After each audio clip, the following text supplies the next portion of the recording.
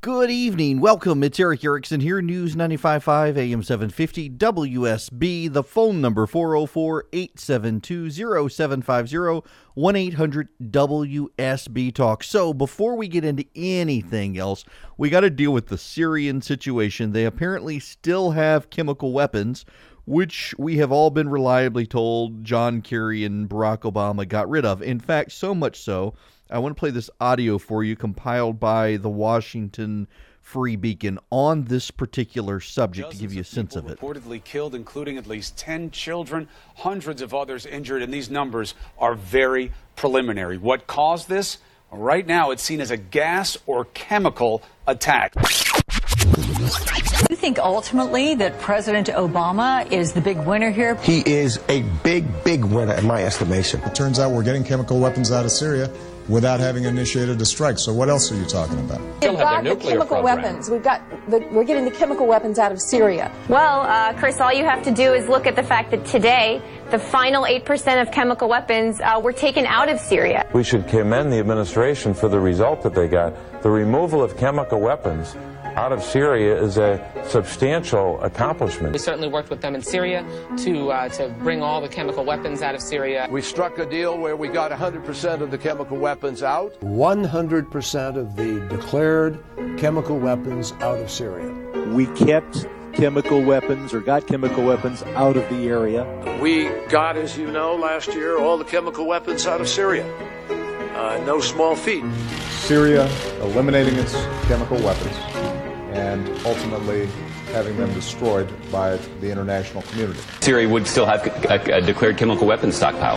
Right now, they don't. Right now, Bashar al-Assad does not have a declared chemical weapons stockpile. We removed that declared chemical weapons stockpile, and we destroyed that declared chemical weapons stockpile, which means that Bashar al-Assad can't use those chemical weapons against his own people. And the purpose of the strike was to get the chemical weapons out of Syria. Weapons of mass destruction are taken out of the zone of conflict. And thank God we did that. We are making real progress in Iraq and Syria. And I mean real progress. If Russia can help us, and it is right now, Russia has helped bring about the Iran nuclear agreement. Russia helped get the chemical weapons out of Syria. The destruction of the Syrian chemical weapons stockpile. I would have, I think, made a bigger mistake if I had said, chemical weapons, that doesn't really change my calculus. Yes. Good job there, Obama administration. Good job. And notice how it morphed to declared chemical weapons. So they could have chemical weapons, but they got rid of all the ones they declared. In fact, this is their talking point today in response to this chemical attack. It appears to be chlorine gas on people, just horrible deaths. That, well, if they didn't declare them, we didn't know about them, so it's not our fault. I mean, y'all, the willful naivete of these people to hang their hat on the idea of declared chemical weapons, that we got them all, 100% of them, so long as Syria told us they had them.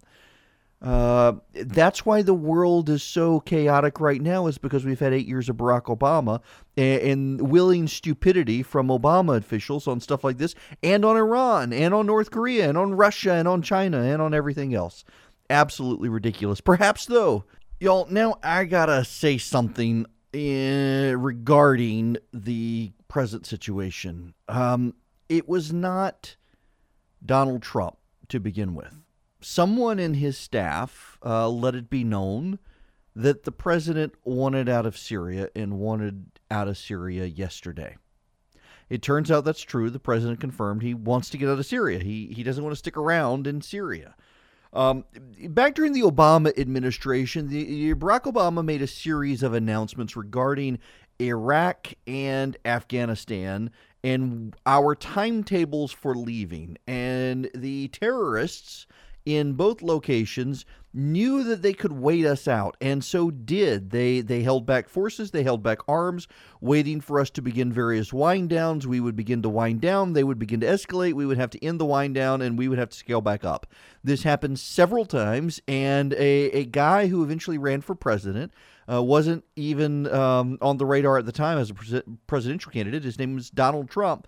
Blasted Barack Obama several times for this particular issue, for going on public tours, going on social media, going on network news, and announcing our plans in the future so that the terrorists would know to prepare for them. That's essentially what has happened here with Syria. Someone from the White House leaked the president wanted to get out. Then the president confirmed it on social media. He didn't want to be there forever. He wanted to get out. And Bashar al-Assad decided, okay, I'm going to launch a chemical weapons attack. They're done. Now, I want to be clear here, unlike some on the left and the media, I am not blaming President Trump for this attack.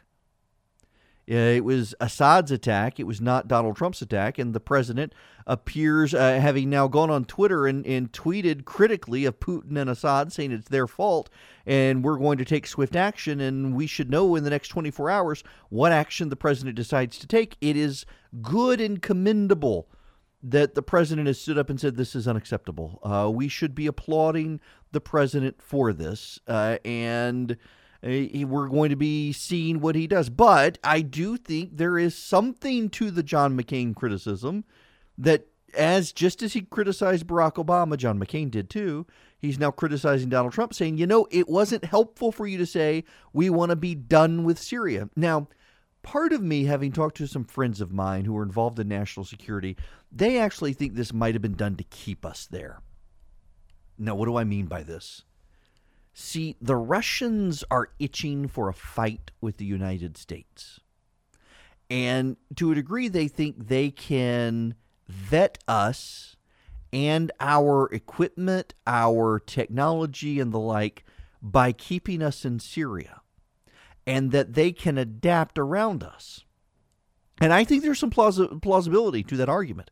I think it is very plausible that the Russians are trying to scope us out and assess, are we as still a threat as we might have once been?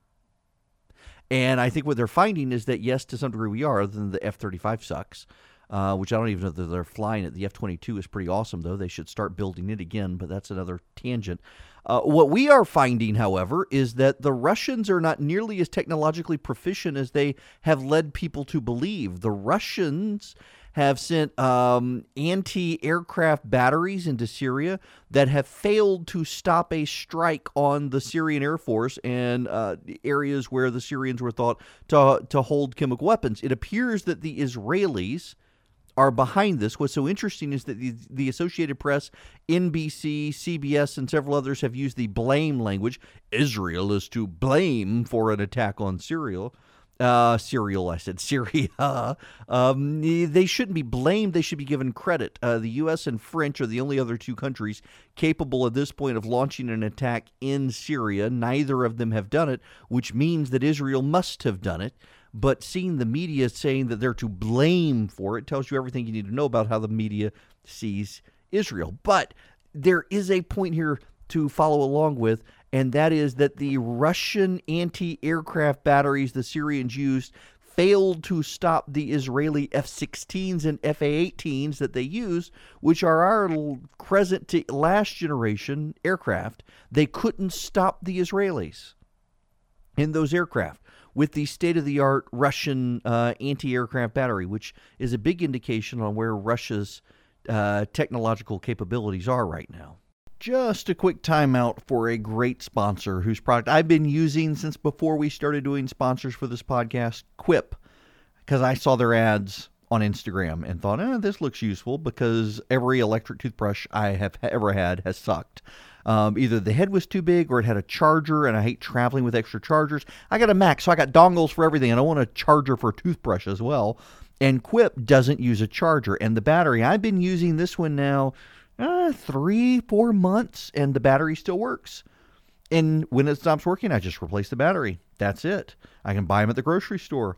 I like Quip. New electric toothbrush packs the right amount of vibration into a slimmer design at a fraction of the cost of bulkier traditional electric brushes. That is very true. And here's the cool thing. They have a subscription plan. Refreshes your brush on a dentist-recommended schedule. New brush heads every 3 months for just $5, including free shipping worldwide. Now, side topic here. If I sound like I'm hissing, I'm wearing Invisalign braces. I dental issues when I was a kid, had a quack dentist, pulled teeth he shouldn't have, and it has over time caused problems. I've noticed my teeth seeming like they were further and further back, and turns out they were. So I had to wear these braces, and the reason I'm wearing these braces is because although the S's hiss a little more, I can still talk on radio in a way with metal braces I couldn't. But they put these attachments on your teeth that help push your teeth around wearing these braces. And you eat meat, you eat anything, it can get up underneath the attachments and whatnot. And I tried my wife's electric toothbrush that has a bigger head just to see if I was right. And sure enough, my Quip toothbrush, because the head has a great vibration, but it's also smaller than some of these electric toothbrushes, I can get in and around those attachments better than with my wife's fancy, super expensive $100 plus electric toothbrush. And I don't have to deal with a charger, which is a good thing. So Quip makes it very, very easy for me to have good dental hygiene, and replacing your brush heads every 3 months is dentist recommended because your brush heads, they can actually get sharp. I was hearing Jonathan Last on the Substandard podcast say he's a germaphobe and was talking about the brush heads. They get sharp, the bristles do, and they can grind off your enamel and hurt your gums. So you're supposed to replace your brush head every 3 months. So with Quip, you kill two birds with one stone. You get great dental hygiene. I highly recommend it. More than I wanted to say about a toothbrush, but I actually am that impressed, and it has been that useful. Quip starts at just $25, and if you go to getquip.com/Eric, E-R-I-C-K, right now, you'll get your first refill pack free with a Quip electric toothbrush. That's your first refill pack free at getquip.com/Eric. It's spelled GETQUIP.com/ERICK.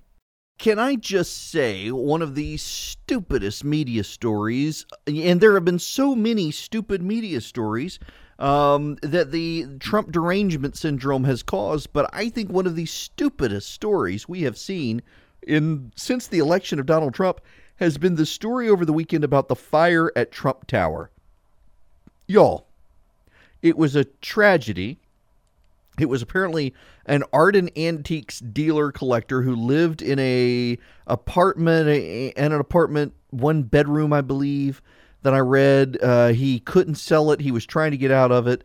He couldn't. He was a hoarder, had his antiques in there. The place caught fire, and there were no sprinklers. Donald Trump had lobbied in the early 90s not to have sprinklers in the residential section, arguing that if a fire broke out, that the way his building was built, the fire would be contained per unit, as it was.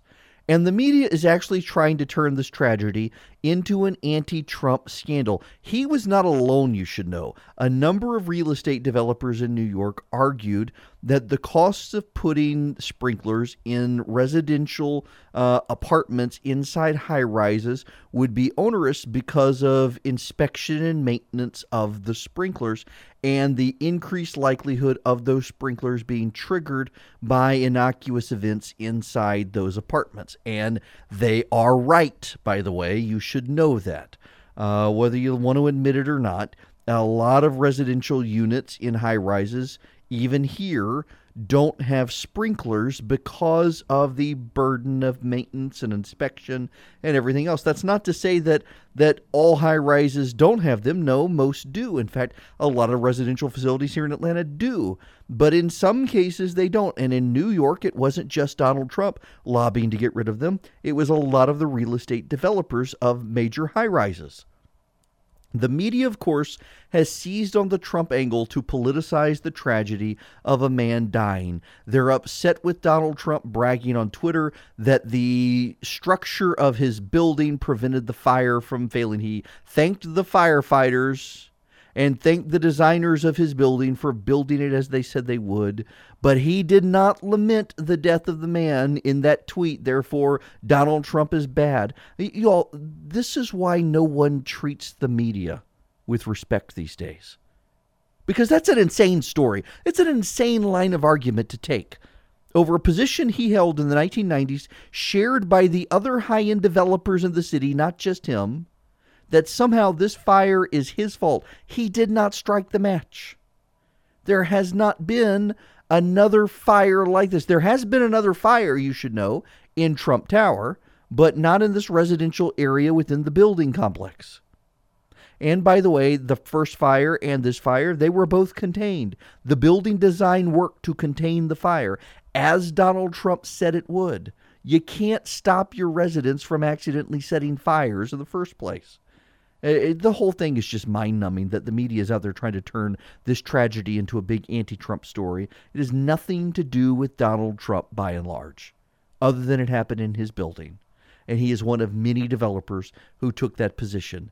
And again, I've got a story in my stack, we may get to it or not, on how the media is complaining about the lack of trust in the media, and they all blame Donald Trump.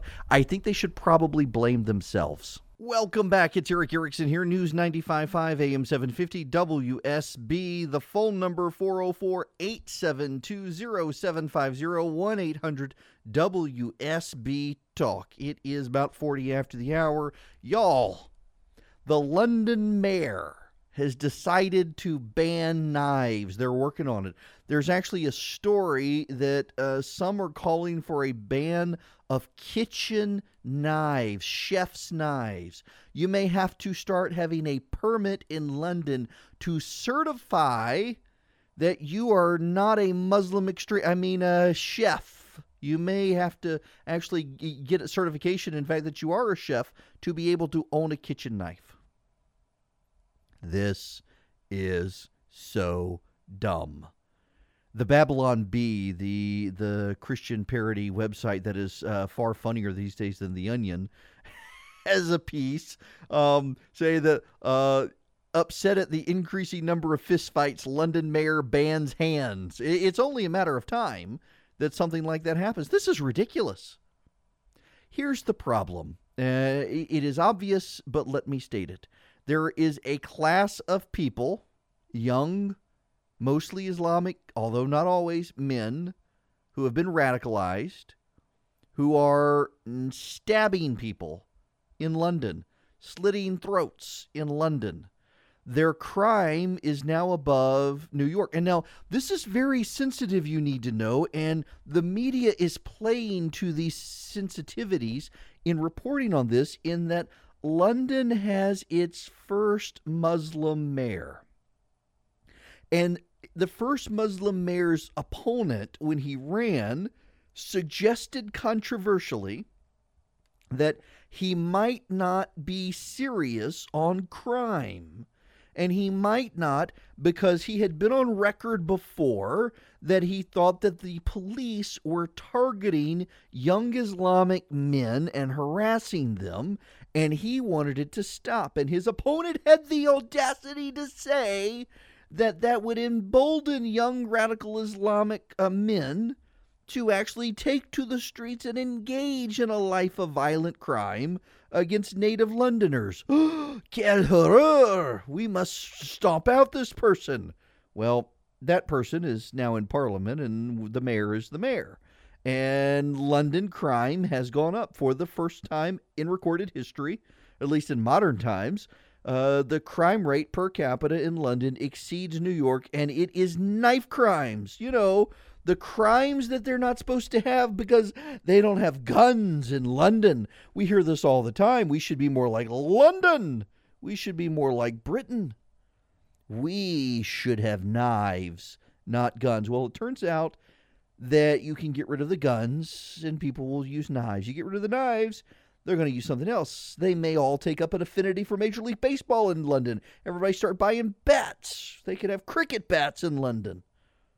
I mean, if you're a violent person, you're going to find ways to do violent harm to people. It's a no-brainer.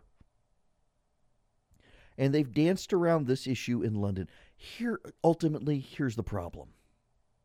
There is a class of people who are most likely to engage in this issue, to engage in violence against native Londoners and others, whether plowing cars into people or stabbing people with knives.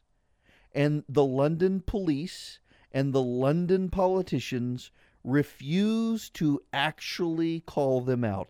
The London politicians and the London police refuse to actually take on this issue because they are scared to death to be accused of being racist or bigots or profiling.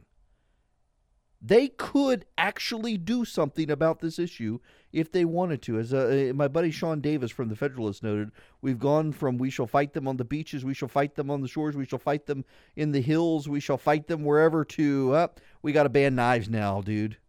I mean, that's this is not Winston Churchill's England anymore. As an aside, related to regulation and nothing else I've been talking about, Mark Zuckerberg going to Congress, testifying and whatnot before the Senate and the House, Sheryl Sandberg getting out of some interviews and all. Full disclosure, I think Facebook is going to sponsor the Red State Gathering, my goodness, my brain is in pastime. The Resurgent Conference we're going to have in Austin, Texas. We'll be putting up the hotel site and registration site shortly. In any event, so they're testifying in Congress and coming to terms with the idea that maybe Congress needs to do some mild regulation over social media sites. I am opposed to the regulation. And philosophically, I want you to understand why, and that is because once you start regulating entities like Google and Facebook, there will never be another competitor, because any competitor would probably be regulated as well. And they would eventually hit a limit, even if they're not initially regulated. They would hit a limit on growth that would cause them to be regulated.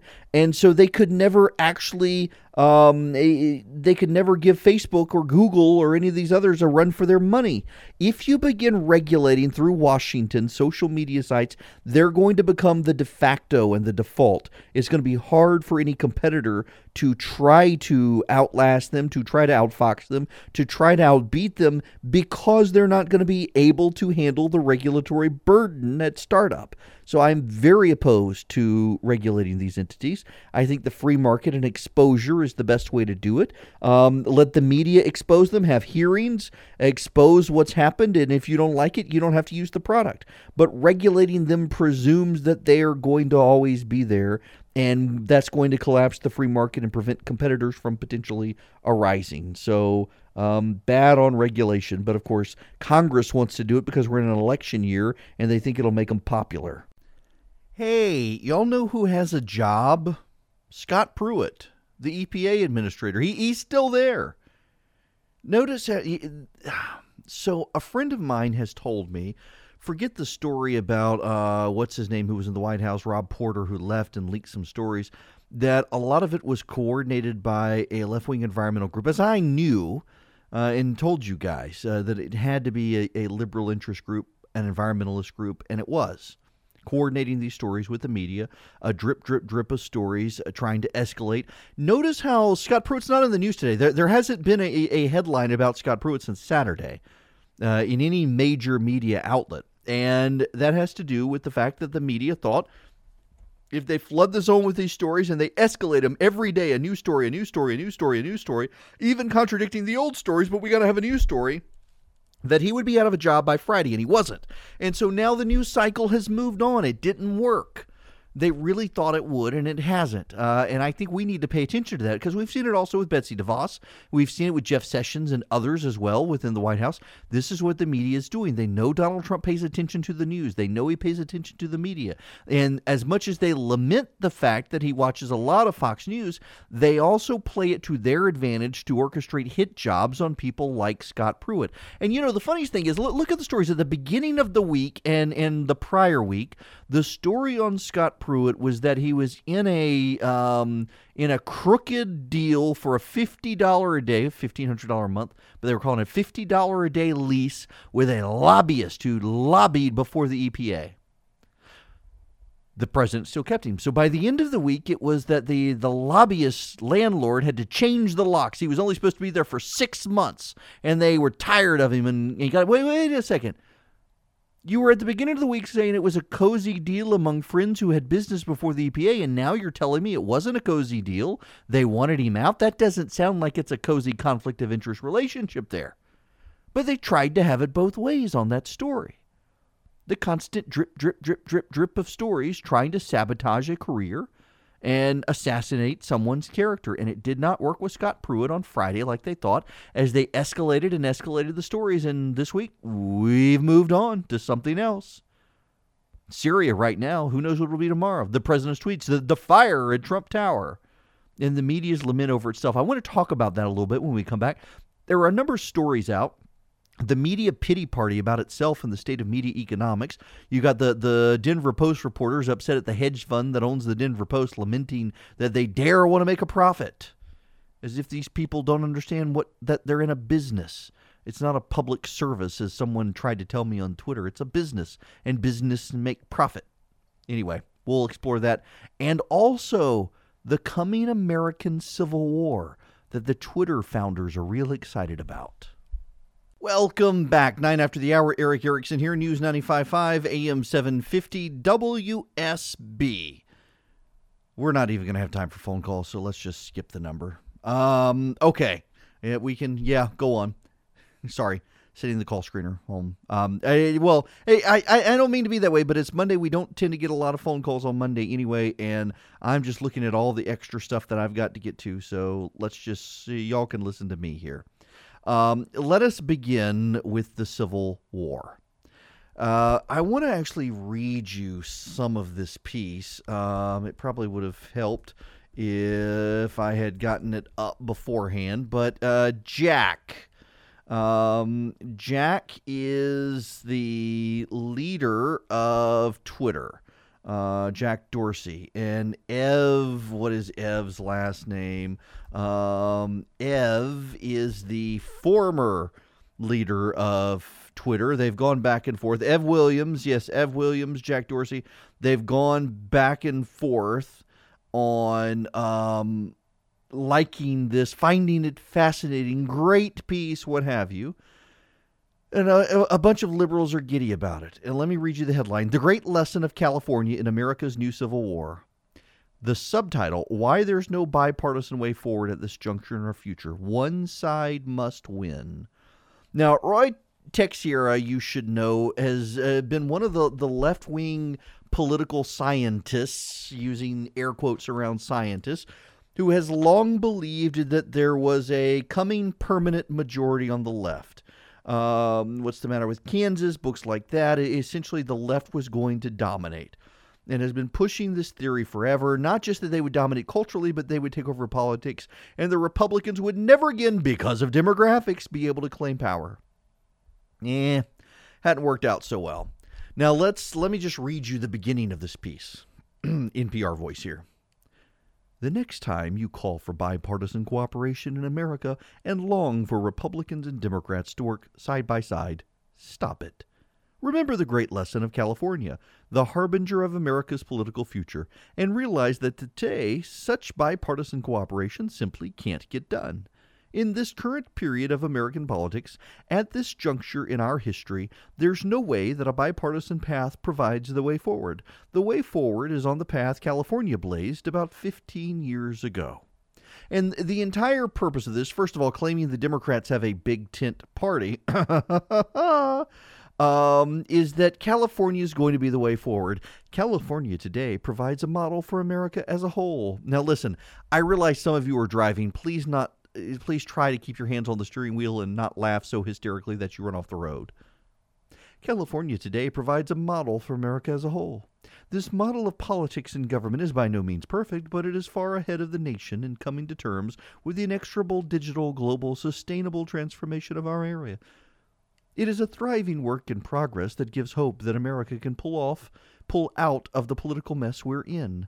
California today provides a playbook for America's new way forward. Bankruptcy.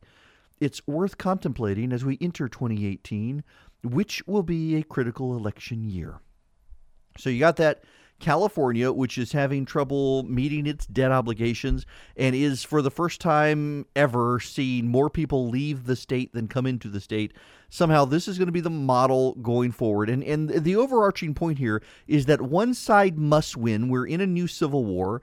People may not like to call it a civil war, but that's what it is. One side has to win and dominate and crush the other. And in this telling of it, it's going to be the American left that wins. Now think about this. The CEO of Twitter thinks this is a great article.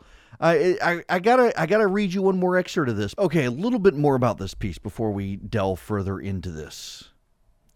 America today is nowhere near the level of conflict from the prior Civil War or risk of such violence.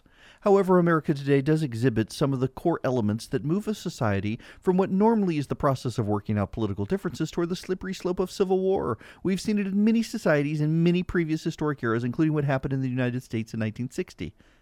America's original Civil War was not just fought to emancipate slaves for humanitarian reasons. The conflict was really about the clash between two very different economic systems that were fundamentally at odds and ultimately could not coexist. The Confederacy was based on an agrarian economy dependent on slaves. The Union was based on a new kind of capitalist manufacturing economy dependent on free labor. They tried to somehow coexist from the time of the founding, but by the middle of the 19th century, something had to give. One side or the other had to win.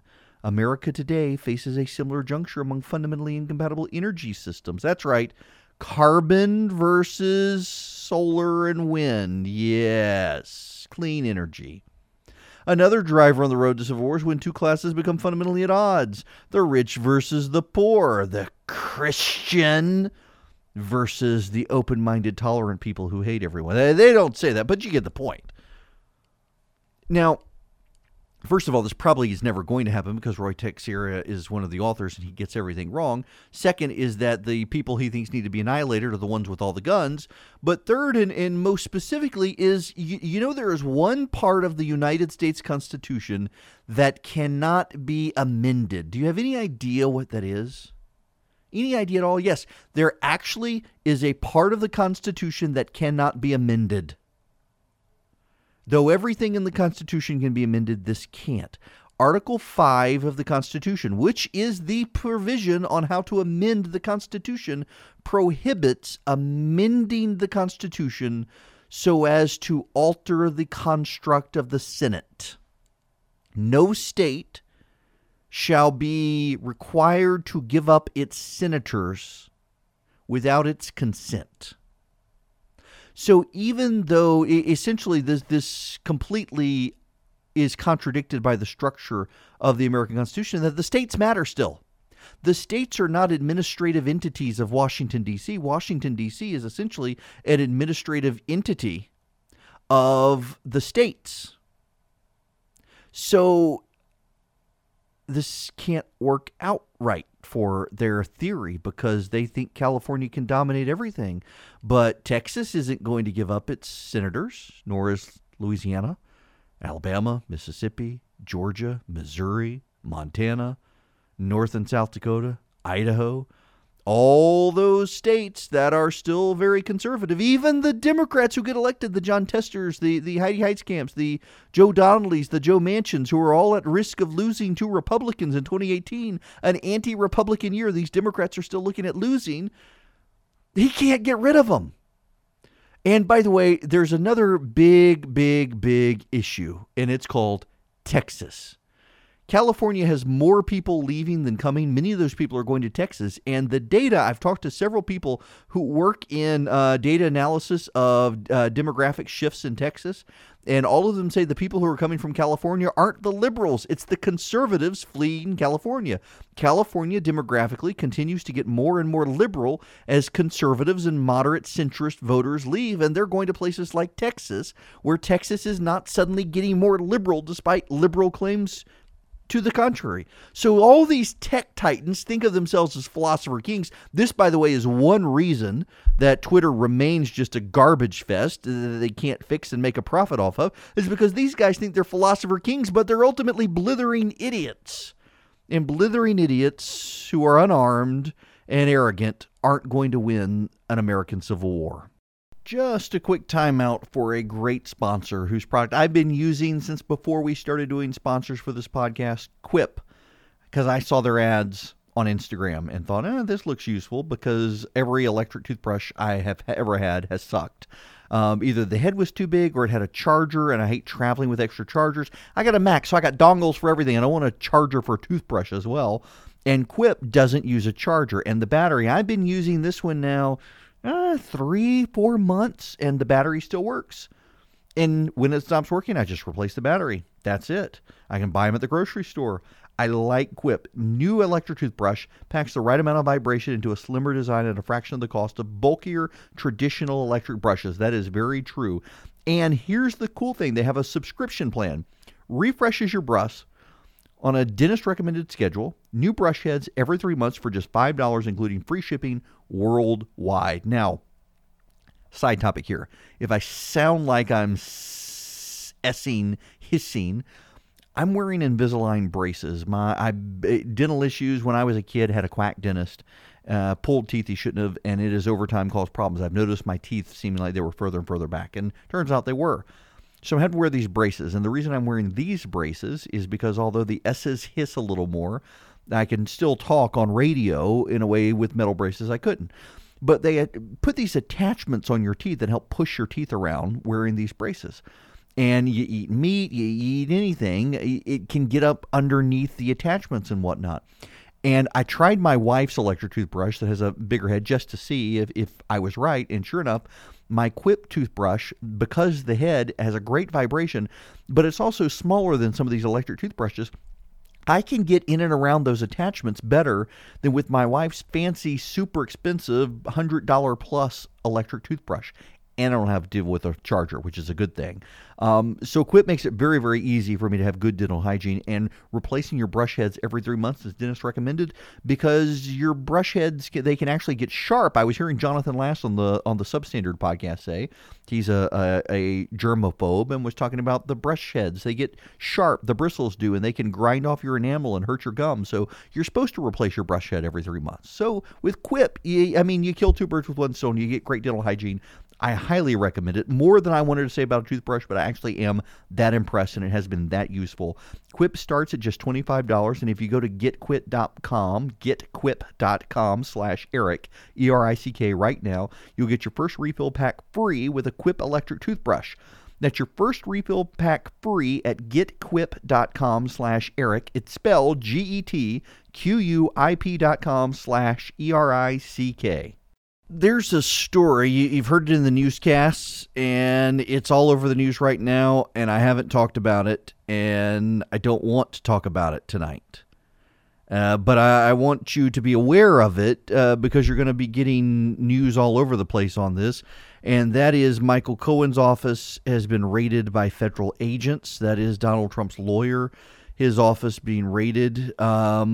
Details are still being sorted out as to whether this is related to Stormy Daniels. It appears that there are sources confirming this is related to the Mueller investigation, but that is why I don't really want to talk about it, is because there's not a lot to say right now. It's all speculation. Like, here's a reporter earlier tweeting, so given this Cohen raid is a Southern District of New York investigation referred by Mueller and not a Mueller action, it would appear there's a second criminal investigation into the president's inner circle. That may be so. The White House has no comment on it at this time. I don't want to deal with this story right now, despite all the red alerts and everything else. It does appear, however, the New York Times is confirming that Michael Cohen's office has been raided and records seized relating to payments to Stormy Daniels, among other things. But everything else is just speculation, and I have absolutely no desire to delve into this until we know a little more about it. When we come back, I want to shift gears a little more. The Women's March folks are upset about the shutdown of Backpage and the arrest of Backpage. But there's more than this, though. There's a story out that the spending bill is the wake-up call for Donald Trump. The spending bill is his wake-up call. The final abandonment of conventional wisdom. And I think that's wrong because we've seen this story before with... Well, I'll tell you when we come back. Eric Erickson here, News 95.5, AM 750, WSB. I don't know if many of you are familiar with Backpage. So there are two online services that are essentially classified ad places. They are Craigslist, which is the gold standard, and Backpage, which has been up and coming in the last few years. More people, I checked, more people use Craigslist in Atlanta than Backpage. Backpage has become notorious for being a place where individuals can go and traffic in children. Now, as an aside, I'm going to be in Washington doing the show for much of this week, doing some interviews related to my new TV show that's coming online here soon. And I'm going to be interviewing people on human trafficking, including Michelle Rickett, who is from Atlanta. She'll be up there, though. We will be talking to her about the issue. I don't think that most people realize that we have somewhat crossed the Rubicon in this country in the last several years, where it used to be that a majority of people trafficked in this country were from out of the country, brought into the country, and it is now kidnapped American teenagers and tweens who are the victims of human trafficking by and large in this country. Backpage has long been accused of being a website where individuals could go and trade trafficked children, prostitute trafficked children. In fact, according to a report I was reading earlier today, you could search Amber Alert and you could find people on Backpage. I have had several people tell me that they have used Backpage and Craigslist to buy drugs in Atlanta. One, just to see if they could do it. One is a total pothead and did it. But nonetheless, you can find all sorts of stuff on these sites. Craigslist, over the years, has actually been fairly diligent about stamping out human trafficking-related activities on their site. In fact, they just shut down their personal section on Craigslist, I read the other day, in response to a law passed by Congress on ensuring that people aren't being abused or whatnot. But Craigslist has done a pretty good job, from what I was reading in the story in the New York Times, about trying to get rid of the human trafficking problem that had existed on its site. Backpage, however, seems to have excelled in letting it happen. And the Women's March, yes, you know, La Resistance, the Women's March, they're outraged by Backpage.com. Having their founders, it looks like, or someone related to them, arrested and the site shut down because it's where women in the sex industry could go to safely find clients. That's right, you know, prostitution.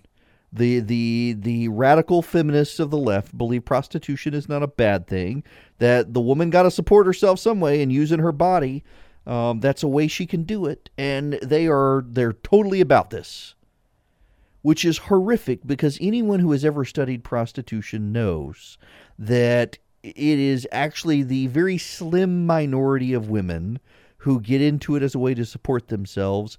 It is overwhelmingly people introduced in abusive situations who continue and don't know how to get out of it. You're not supporting women's rights by supporting prostitution. And there are libertines, they claim to be libertarian, but really they just want to get their jollies off without the government interfering. They're otherwise okay with big government. They're the ones upset about this, and you find them in the Women's March movement upset that the government is shutting down a site that has become known for the trafficking of tween and teen boys and girls to criminals in this country. Good for the Trump administration doing it. Good for them.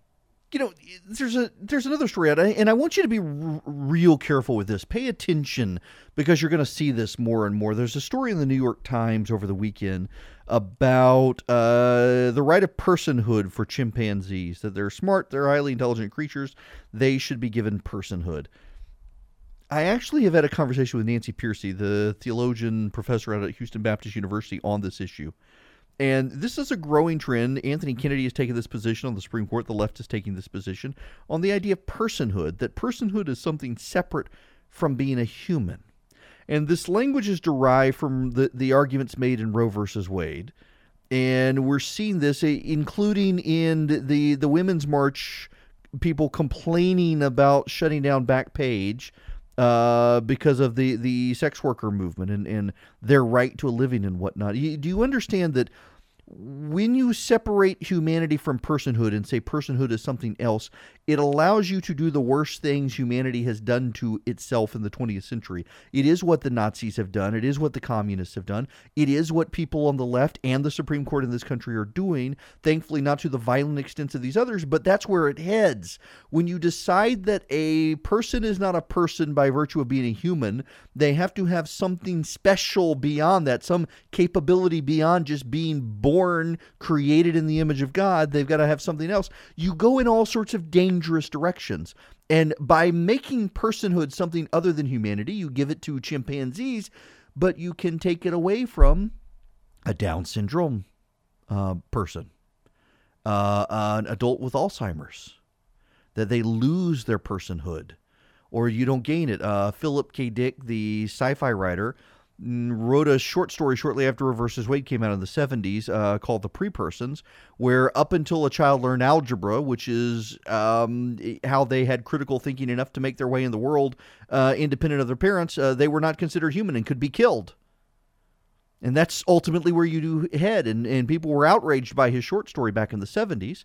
But his point was actually where this argument is with personhood, separate from being a human. If you separate it from humanity, you let all sorts of bad things happen. And that's one of the things we're seeing now with these arguments over sex workers and feminism and you name it. And now with giving rights to chimpanzees because they're considered persons. No, you must be human, and person is the same thing. Don't let people bifurcate it or you get bad things. Don't forget you can text the word show to 444-999 to not only get subscribe to the podcast, but also get my daily email. I wanted to talk about this topic tonight. We're running out of time, so I'm going to have to write about it at the Resurgent tomorrow. So text show to 444-999 to get it, and I'll talk about it tomorrow. The Congressional Budget Office says the U.S. will spend more on interest payments on the public debt than it does the military beginning in 2023. Debt service expenses are projected to outpace all non-defense discretionary spending by 2025. That's a really big deal, and there's a story out of Axios this weekend that the president realizes the spending bill is his wake-up call. He's been played. It's a terrible deal and whatnot. But the same story was circulated about immigration earlier, that was the president's wake-up call. And before that, it was tax reform. That was the president's wake-up call. All of these stories, when will he actually wake up? Y'all, we are not in sound fiscal health, and the Russians and the Chinese know it, and they are just waiting to force us into some level of national bankruptcy. Our debt, not global warming, contrary to Barack Obama, our debt is a national security issue, and no one in Washington, including the president, seems to be taking that seriously. I want to talk about this tomorrow. But, of course, with Michael Cohen, raid, and everything else, the news of the day may shift. We'll see, but I will talk to y'all tomorrow. Have a great night.